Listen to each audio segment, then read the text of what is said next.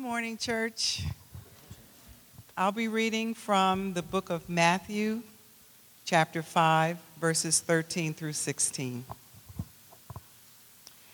You are the salt of the earth, but if salt has lost its taste, how shall its saltiness be restored? It is no longer good for anything except to be thrown out and trampled under people's feet. You are the light of the world. A city set on a hill cannot be hidden, nor do people light a lamp and put it under a basket, but on a stand, and it gives light to all in the house. In the same way, let your light shine before others, so that they may see your good works and give glory to your Father who is in heaven. This has been the reading of God's word. You may be seated. Our Father in heaven, we are your people, and we're about to open your word. We have many needs. For many of us, we aren't even aware of the deepest needs that we have.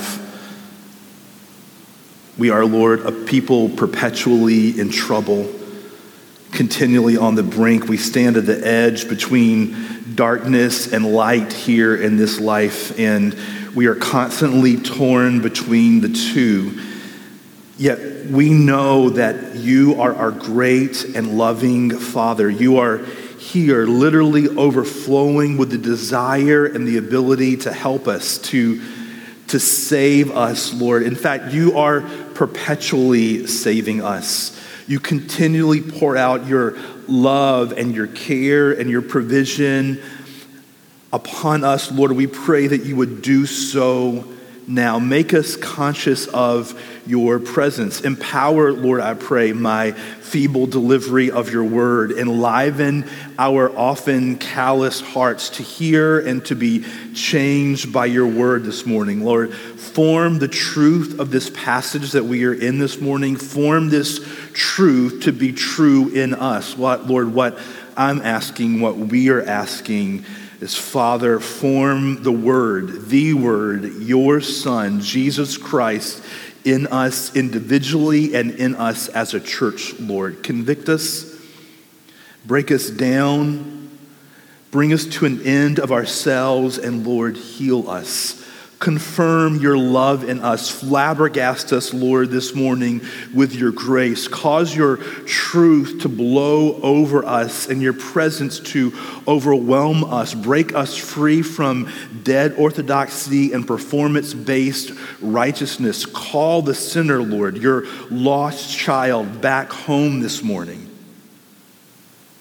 Father, we have heard about you, but let us see you. Holy Spirit, may we not grieve you this morning. Father, Holy Spirit, forgive us this morning in the ways that we have, and we ask that you would magnify Jesus in this room and in this building and even now, that we might know what is the immeasurable greatness of his power towards us who believe, according to the working of his great might that he worked in Christ Jesus when he raised him from the dead and seated him at his right hand in the heavenly places, far above all rule and authority and power and dominion, and above every name that is named, not only in this age, but also in the one to come. And he put all things under his feet and gave him as head over all things to the church, which is his body, the fullness of him who fills all in all, we pray. In his name, amen. Well, life can be incredibly disorienting, can it? Modern life in particular. On one hand, we have access to greater comfort and security and convenience than we ever have before. We have the world at our fingertips, right there in your pocket, or maybe you're looking at it right now, checking your fantasy team. We have more comfort and convenience than we've ever had before, yet we also have more societal and cultural change over the past, 10 years or so than we've had in a generation. And the events of the past 2 years have only caused things to pick up steam. Sally Rooney, who is considered by some, I would not be an expert on this, but she's considered by some to be the first great novelist of the millennial generation. She wrote in her newest book, one of her characters says this: "Aren't we unfortunate babies to be born when the world ended? After that, there was no chance for the planet and no chance for us." And isn't that sort of the sense that a lot of us have? Like we've been born into this life, this modern life. We have all this convenience, all this technology, all this advancement, and yet sometimes it doesn't feel like, have you ever showed up to a party, not fashionably late or even randy late, but like really, really, really late, and like the cake's already been cut and the bar's already closed and there's only like some slim pickings on the buffet table and a lot of the guests have left and there's like the confetti's already on the floor? And sometimes it feels like we've arrived to life like that. Like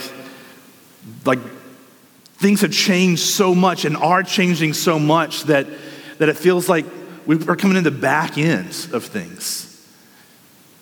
I think millennials deal with that feeling particularly a lot. Feeling like all the American dream that America promised for years is now kind of like different for them and set up against them. And the thing is that for all the good that is in the world, all the technological advances that we've had, for all the comfort and convenience that we've gained, for all the wealth that we have accumulated, for all the medical breakthroughs that we have seen, there remains this, and we have this sense underneath everything. All of us have this sense that the world is still broken and breaking down even more. Don't we have that feeling? Like no matter how good life is, no matter how great we may have it at times, that there's this sort of underlying gnawing feeling that the world is still broken and it's breaking down even more. Isn't that your experience? Don't you feel that? Though everything around you is trying to tell you, though, that everyone else is happy. Isn't that what you're always constantly kind of trying to being sold, and what you're buying into, what people around you are telling, what social media around you is telling you, what the media is telling around you, what life seems to be telling around you as you drive by other people's perfectly manicured lawns and their house looks good and they walk out to their car and they're dressed and their family's not fighting and yelling at each other. Somehow, doesn't someone around, somewhere in your mind say, it's like this salesmanship is going on telling you that everyone around you, everyone else around you is happy. They're living here, they're going there, they're using this product or service, and they figured life out. And yet, somewhere at the bottom of our souls, we have this gnawing sense the world is broken, and it's breaking down even more. And I think as we think past the last 18 months to the past 2 years or so, if that time has done anything, if the events that we've lived through in the past 2 years alone have done anything, I think that one thing they've done that's a plus is they've popped a giant hole in the lie that says that everybody else around us is happy. Like, it's a little bit easier to understand today that nobody else around us is fully happy. No matter how much the marketers, no matter how much social media is trying to sell us their shtick, that we kind of see a little bit, nobody else around us is actually fully happy, and everyone around us is actually pretty anxious and or scared. Like, that's just the state of life. It's not just because of what the things that we're living in right now. It's just the actual historic state of humanity.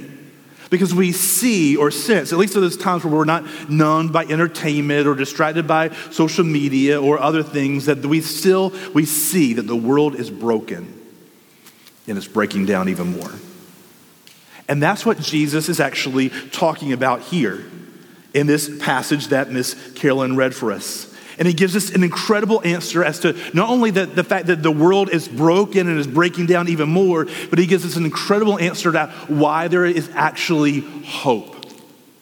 If you have the passage still open in your phone or in your actual book, you can look in there. Matthew 5:13 through 16, Jesus said in the middle of this Sermon on the Mount, "You are the salt of the earth. But if salt has lost its taste, how shall its saltiness be restored? It is no longer good for anything except to be thrown out and trampled under people's feet. You are, he said, the light of the world. A city set on a hill cannot be hidden, nor do people light a lamp and put it under a basket, but on a stand, and it gives light to all in the house. In the same way, let your light shine before others so that they may see your good works and give glory to your Father who is in heaven. Jesus is preaching a sermon, and he just opened with some stuff that would have blown his hearers away. We've been going through it the past few weeks. He started off by talking about who it actually is that it makes up the kingdom of God. He said, this is who qualified to be in or to enter my kingdom. Now, that already sets something up. Everyone and everything is created by God, but yet Jesus is differentiating here that not everyone is in God's kingdom. Everything and everyone was created by God, but yet not everyone is in God's kingdom. Not everyone is under his rule and reign. That's what it means to be under or in God's kingdom. It means to be underneath or submitted to the rule and reign of God through Jesus Christ. There are two kingdoms. And the lies that we are sold aren't new. They may be delivered in a new way. It might be through social media or other kinds of media, but they are based on the same lie that tells us that this is the way to be truly happy, to follow the kingdom that is not God's kingdom, is to go the other way. And Jesus yet says, only those living under my rule and reign are those who are truly happy.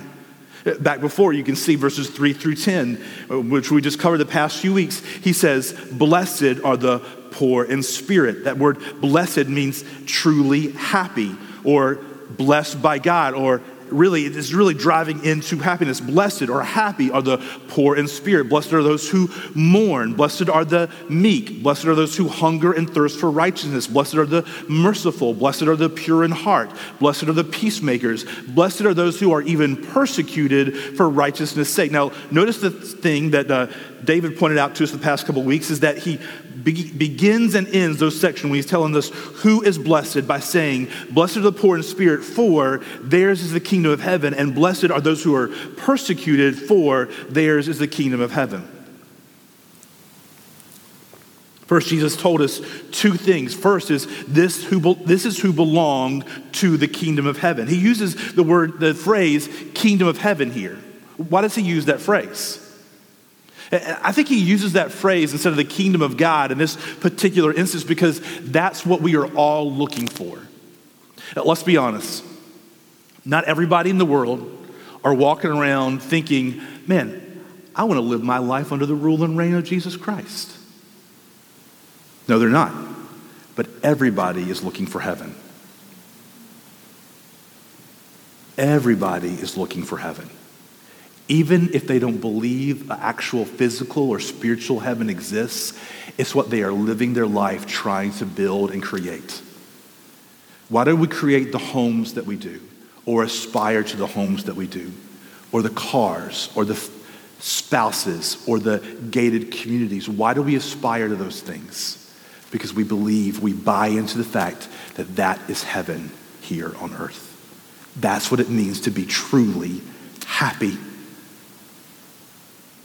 Even when we don't think we want to be in God's kingdom, we do know that we want heaven, even if it's just on earth. Secondly, Jesus tells us the people in his kingdom are blessed. That word points to true happiness. This is happiness that is true or real or lasting.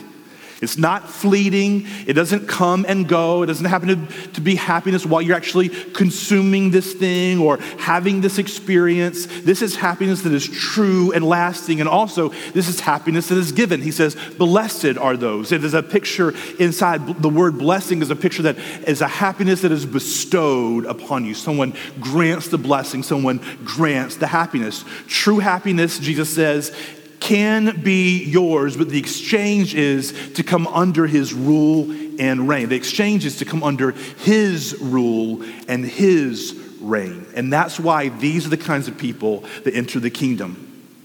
These are the kind of people who realize they have nothing else to gain. They have people who have figured out, I've come to the end of my own rope. I've come to the end of determining my own life or following somebody else's story about where to find happiness or true contentment. And they realize I got to find it somewhere else. Somewhere that's more lasting, someone that is truer and stronger and greater than me or anybody else around me. And we don't want to buy into that because we don't want to come into the rule and reign under Jesus. Can you imagine, I was just thinking about this, and this might be a kind of a silly illustration, but I was thinking about this last night. Imagine that a billionaire, this is sort of like a Christian version of something I could say here Sunday morning, a Christian version of Indecent Proposal. Imagine a billionaire comes to you and says, hey, I'm bored. I'll pay you $25 million if you will be my human pet over the next 5 years. I will treat you like an animal. I'll treat you like a pet. You'll live in my house, but I'll treat you in every way that I would a pet. I'm going to take you out for walks. I'm going to have you do tricks. I'm going to put you in a kennel in the middle of the night. If you disobey, I'm going to treat you just like I would a pet. Would you do it? Would you accept being something a little less than human for 5 years in order to... So many of us would take that deal, but yet we don't want to come under the rule and reign of Jesus, who is promising a life to us of being truly and fully human. Under his righteous rule and reign, Jesus offers us full and abundant life, the pathway to becoming truly human. Jesus is painting a picture of his kingdom, what it means to live under his righteous rule and reign, and it is to be truly blessed and find true life. And who does he say can be a part is those who are coming to an end of himself. And now he's telling us what kind of effect these people who come into his kingdom because they found there to be no other true or lasting happiness, no other way to be truly human except under his righteous rule and reign. This is what kind of effect these people, the blessed, the truly happy people, have on the world around them. This is what he says. He says that his disciples, his kingdom people, have an effect, an influence on the kingdom of darkness. Right off the bat, Jesus is saying that his kingdom isn't defensive. But I think sometimes we think about his kingdom or his church in that way. We picture the church sort of on an island in the middle of a stormy sea. And there's dark clouds surrounding it, and the waves are crashing, and the water is rising, and the walls are breaking down, and we're just trying to barely hold on until Jesus comes in the lifeboat or the helicopter and come and get us out of this crumbling structure before the wind and the waves overtake his church. But that's not what he said his church was going to be like, did he? He said the gates of hell would not prevail against it. Jesus' concept of his kingdom is something totally different than the defensive people who are walled up and trying to hold on until he returns. He says, you are the salt of the earth. The salt has lost its taste. How shall its saltiness be restored? You are the light of the world. A city set on a hill cannot be hidden. Jesus is saying that his disciples are not sitting around being defensive, but they have an effect, an outward effect, an offensive effect on the world around them. In other words, light presses back into darkness, not darkness presses into light. Jesus is saying that his disciples are inherently different and distinct. In fact, he's saying that they are beautifully distinct or beautifully different. We'll get to why we say beautifully different or beautifully distinct in just a few minutes. He says that his disciples are different or beautifully different, as different from the world around us as salt is from no salt and light is from darkness. And that's because we belong to a different kingdom. We serve a different king. We follow Jesus, not another leader, not culture, not even ourselves, but those who are his disciples, those who are come to an end of themselves and said, I am poor in spirit. I mourn who I am, and yet I've looked around everywhere else to see where can I find a way or a pathway to be truly human, and I haven't found it anywhere else except in Jesus Christ, and he is teaching me to be what it means to be truly human, and I'm discovering true blessedness and happiness and joy in the under his righteous rule and reign. He says, those people,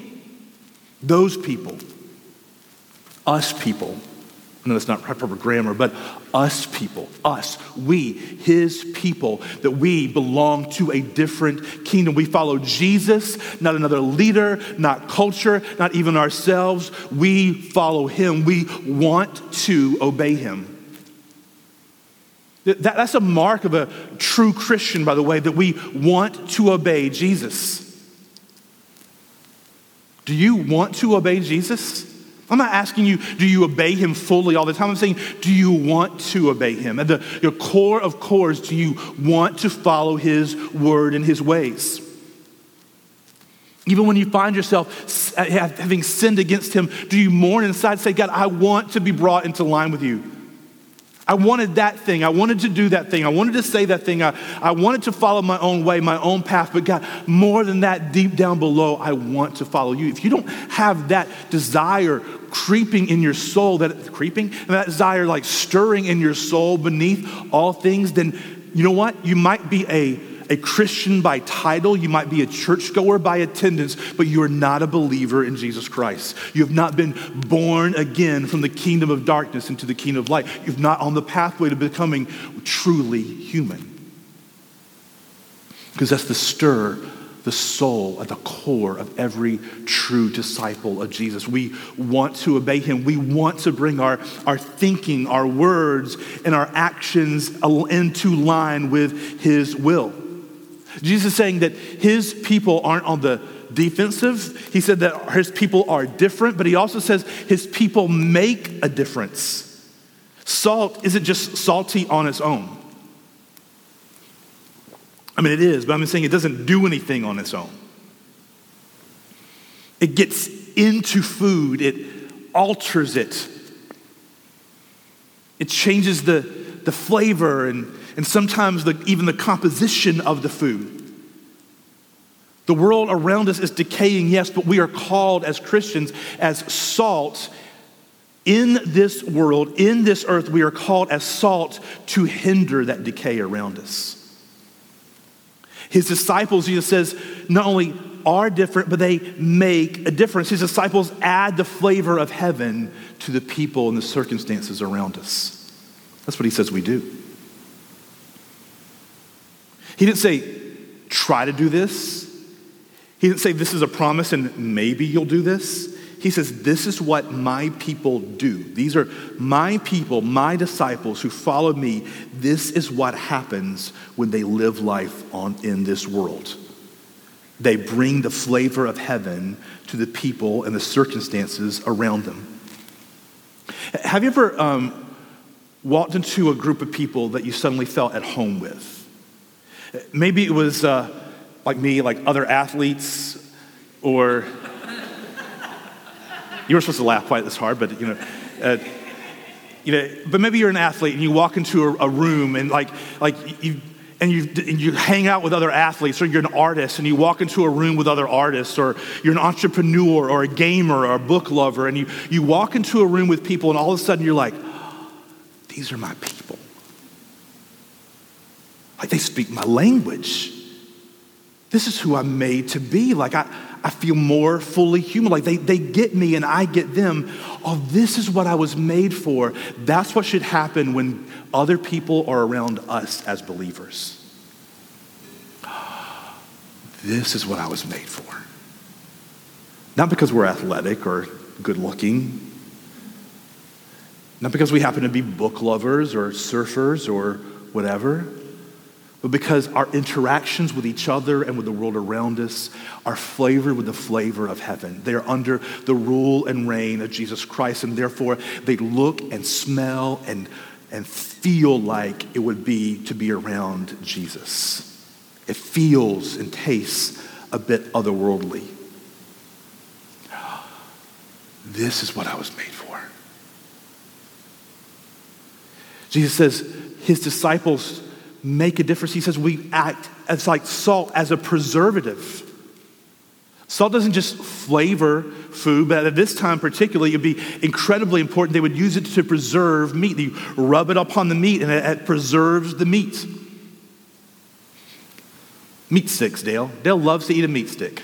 I don't even know what a meat stick is. I haven't found one in nature. I grew up around a farm, and I never saw any meat sticks hanging around, but Dale likes a meat stick. I don't know what part of the cow a beef stick comes from, but he likes to eat them. And that the salt is in there preserving that meat. And here's the thing, that we should be, as believers, acting as a preservative for the world around us. Yes, it's decaying. Yes, it's dark, but we as believers should be repelling evil. It doesn't mean that we're standing on the corner yelling at evil, because that's not really repelling evil. It's just repelling people. But have you ever been in a circle? I had this happen at work a lot of times. Like someone would curse, and they would look at me and say, "Oh, I'm sorry." I'm like, "Why are you apologizing to me?" Or they would do something. They'd come to me afterwards and say, "I'm sorry, I did that." I'm like, "Why are you? I have no idea why you're apologizing to me." But our lives, our very actions, the fact that we are under God's rule and reign, the fact that we are following his ways should be standing out in such a way that people around us are convicted and they don't even know why they're convicted. And that may repel them. They might be irritated with us, or they might be drawn to that, but it's acting as a preservative for the environments that we are in. We repel evil. We seek to right wrongs. We should just be having that effect. That's the effect that Jesus followers have upon injustice, homelessness, racism, addictions, poverty, abortion, sex trafficking. And that's personally, as we personally interact with those things and push back, and systemically, we look as believers and we look around us, we see, man, there are things that are wrong. Can we fully right those wrongs? No, this world is decaying and it's getting worse. But it doesn't mean that we say as believers, like, check you out, see you on the other side, the helicopter's coming soon, we're getting out of here. No, we have an effect upon the decay around us. We work personally and systemically to right wrongs and to repel evil. And you notice what he says about salt? What does 1 grain of salt do to a plate of food? Almost nothing. It's only as salt is sprinkled, as it is spread, we act communally together. We make a distinct difference as we are scattered, and we are scattered together. As we are scattered into our homes, into our workplaces, into our neighborhoods, and we together pray for and love the people around us. As we right the wrongs that come to us. Notice that he says, by the way, I just want to throw this in before we get any further. Notice that he says later on, he says good works. He doesn't say great works. It doesn't say I don't want to push the text too much here, but it doesn't say hey, the person who founds the great ministry that has thousands of volunteers that seek to do away with sex trafficking. He just says people who do great work, good works. It's often the little things. It's those little actions that we don't put on Instagram or Facebook, that we don't tell anybody about, but that as believers in our homes, in our neighborhoods, in our workplaces that are scattered, we scatter our good works even in those places, and they have an effect. But what if, Jesus points to here, what if we aren't that different? What if the church, what if we individually aren't that different from the world around us? Jesus makes a big point of that here. The salt has lost its saltiness. It's worthless. Jesus is saying, John Stott said this, Jesus is saying, you and only you are the salt and light of the world. He's saying that you, as believers, as Christians, are this. No one else is or can be. And what happens, though, sometimes as Christians, as we look around us and we see the world is decaying around us, we see it's broken and it's breaking down even more, and how do we respond? Sometimes we recoil in horror and want to run away, or sometimes we want to attack that which is decaying, for decaying. It is inherently decaying, and we want to attack it for decaying. And maybe that we should realize that if the world around us is decaying, then maybe we as Christians aren't playing the role that we're called to play. Maybe if our families and our workplaces are decaying, maybe we can't ultimately stop it, but we can bring Jesus into those places that is preserving and hindering that work. That's bringing the flavor, the taste of heaven into those places, into those situations. So there's a great responsibility that we have as believers. The world is dark and in great need of change. Do you feel that? Do you feel the push? Do you feel the pressure? Do you feel the weight of that darkness? And you feel like you push back and say, who can actually change it? Who can change my family? Who can change my workplace? Who can change this community? Who can handle and take on these issues that we just named? Who can change this nation? Who can change this world? Because don't we see like these great revolutionaries who want to make great change? Like, don't we often see like, man, they come crusading for some great change, and then as they get some notoriety, they get some wealth and power, and then they start to pursue wealth and power. The very things that they were beginning to fight in the end, they kind of crumble under their own weight. Who can stand the pressure, and who can actually make the change? And the answer is Jesus is the only one. It's Jesus who left the throne. It's Jesus who left his glory. It is Jesus who embraced the shame. It's Jesus who didn't fight back or beg for his life whenever he was being led from his place of torture to his place of death. It's Jesus who didn't clutch or hold on to his power whenever he was being killed. But neither did his power wane when he was killed. Jesus is enthroned because he went down. He is glorified because he was humble, and his humble way is still at work in his believers, and it is still as revolutionary as it ever has been before. Salt didn't make itself salty. It can't apply itself to food. There's someone or something behind it that is making it, that is scattering it, and that is Jesus Christ behind the church, who is making us salty and scattering us to make a difference. And that's exactly what is called us to do, to make a difference. Notice that he says in verse 14, you are the light of the world. A city set on a hill cannot be hidden. We've already seen this with the salt analogy, but it really comes out when he says his disciples are the light of the world. He says that we are to have a powerful influence in the world around them. And he says this with some incredible confidence, right? He says, you are the light of the world. You are the light of the world. Do you feel like that? Do you feel like you are the light of the world? Do you feel like you can make that statement? You like leave here today and walk out the door and say, hey world, I am your light. I'm come here to shine. Look to me and find hope. And Jesus didn't just say that about us. He said it about himself. In John 8:12, Jesus spoke to them saying, I am the light of the world. Whoever follows me will not walk in darkness, but will have the light of life. And that's really where this metaphor becomes beautiful. Because the light that we are called to shine is a derived light. It is not our own. It is the life of Jesus. This isn't a command from Jesus or a promise. He doesn't say go out and act like light. He says you are light. Why? Because he is the light. Those who belong to Jesus are indwelt by his Spirit. Hear that today. If you are a believer in Jesus Christ, you are indwelt by the Spirit of Christ himself. And that, Jesus says, is what shines through. And our light shines out through the gospel.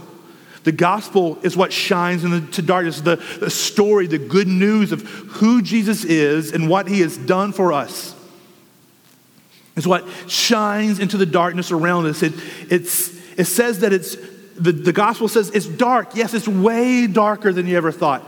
It's decaying. Yes, it's the sin, the problem is way deeper. The disease goes way deeper than you ever would dare to think. But it also says there's a new kingdom and a new king who has come to save you. That's the story of the gospel.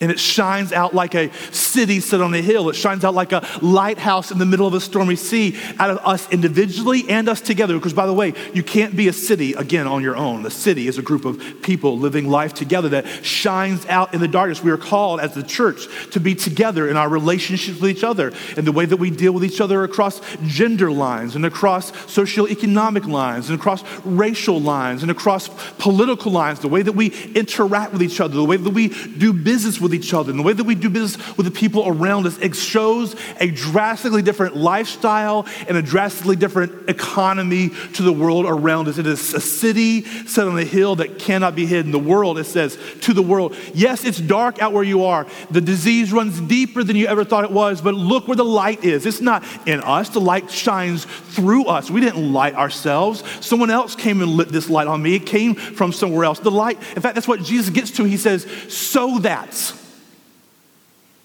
Be salt and be light so that. Why? So that they would see your good works. They would see something. You would have those good works we were talking about, but they would see them and there would be such a type, such a flavor, such a feel, such a nature that they say those have to be otherworldly kind of works. They would see the light and say there has to be another kind of light coming from somewhere else. They would so that they would see your good works. And why? And what? Glorify your Father that's in heaven. Even if they don't become a believer.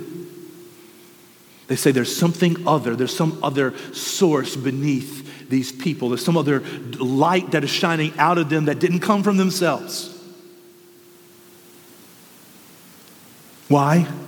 Because it's all about Jesus. The gospel isn't instructions on how to live. It isn't guidance for a better life now or in the future. The gospel tells us about Jesus, that he is the one who saves. And the gospel tells us that how he can and will save all those who come for him. The gospel is the story that he died for you, for your sins, and he is resurrected for you. The light provides hope. It shows the only way to God. But yet again, look at Jesus' warning. No one hides a lamp. No one lights a lamp in a dark house. None of us, most of us can't hardly imagine. Maybe you've been camping before and you've been in true darkness and you lit a lamp and there's not much light there, but it's all the light you got. It's light. And if you're not in the darkness, you're not going to take that light and then hide it under a basket, hide it under something so no one can see. Jesus gives a warning. Don't hide the light. How do we hide the light? Well, the question is, are you even looking outward? Are you seeing where Jesus can meet the world around you? Many Christians I know, I'm putting myself in this category, oftentimes are so busy navel gazing, or so busy looking at our own life, trying to keep our own home, our own household, our own career, our own kind of schedule going, is that I'm focused all inward. I'm not even looking outward. I'm not even seeing where Jesus can meet the world around me. Are you in prayer with him in such a way that he can open your eyes to see the darkness around you? Are you willing to live as a Christian? Are you willing to live under his rule and reign? Are you willing to see where he calls you to go and to actually go and obey him? Are you grieving his spirit in ways?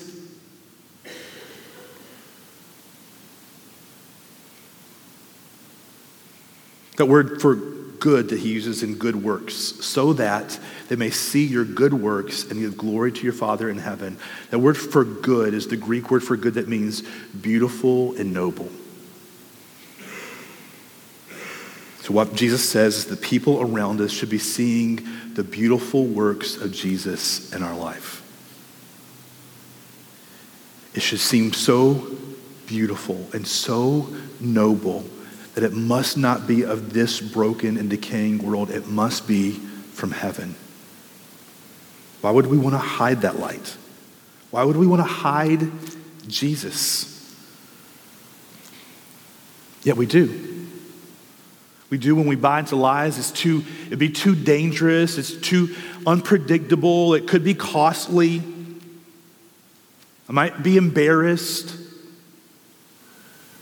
Why would we hide him? Why are you not salty? Why is the world around you unseasoned? Why is the world around you so dark? Let's not be a people that hide Jesus.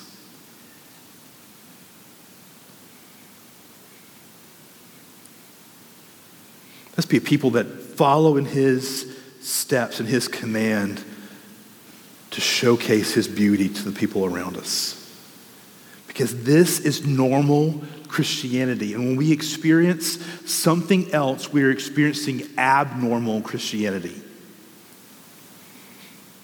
That's why we're asking for an outpouring. As a church, we're asking for an outpouring of God's Spirit. That's why this is our great need, because being salt and light for the world is the normal place for the church. And my concern is that our community, my neighborhood, and our country, our world, is not seeing the church be the salt and light that he's called us to be. I think we've largely lost our saltiness, and we're hiding the light under a basket. Being salt and light, though, is the normal place for the church. They may not respond, but they must taste and see. They may not taste it and like it, but they must taste and see Jesus through us. And we'll end with these questions. Is this the life that you know? Is this the Christianity you know? Not a defensive Christianity, but a Christianity that lovingly and humbly yet boldly is preserving and pushing back into darkness, that is doing good and shining the light of the gospel, the good news of Jesus, into the dark places around us. Is this the church that you know? If not, then this morning I call you. If this is not the life that you have lived, this is not the life that you had known, if you're not a Christian today, come to your King. Don't let today pass. Leave the kingdom of darkness. Bow your knee to the King Jesus and accept his sacrifice on your behalf. And if you are a Christian, church, let's seek God so that he will shine his light in and through us. That we might be awakened, that we might awaken more. I'm going to pray and we're going to open up communion. We're going to have 2 stations, one on each side. You'll receive the wafer and the cup. You can come as you see fit on either side. If you're a believer in Jesus Christ, no matter where you call church home, this is an open table for you this morning. As you come and receive the open table as a free gift to you. You didn't earn your way. And as you take the wafer, the bread, and you take it into your body, and you take the juice, and you take that into your body, let it come into your body. Say, God, come into me afresh and anew and shine your light through me. Show me any ways that I'm grieving you. Open my eyes to see the darkness around me, so that I might be the salt and light, and that we together as the church might be the salt and light that you called us to be. And Jesus, that is our prayer this morning. We thank you for your presence with us. We thank you that your presence is here physically and spiritually, physically represented in the blood and the body of Christ, and spiritually nourishing us as we partake of this. God, let it not just be a swallow of juice and a thin wafer, but let it be a feast for our souls this morning as we feast upon Jesus. Let us rest and enjoy the goodness of Jesus this morning. Let the truth and the power of the songs that we're going to sing together stir our souls. May we see you for the glorious one that you are and respond in giving our lives, our worship, and all that we have to you so that we might be the salt and light you called us to be. In the name of Jesus, amen.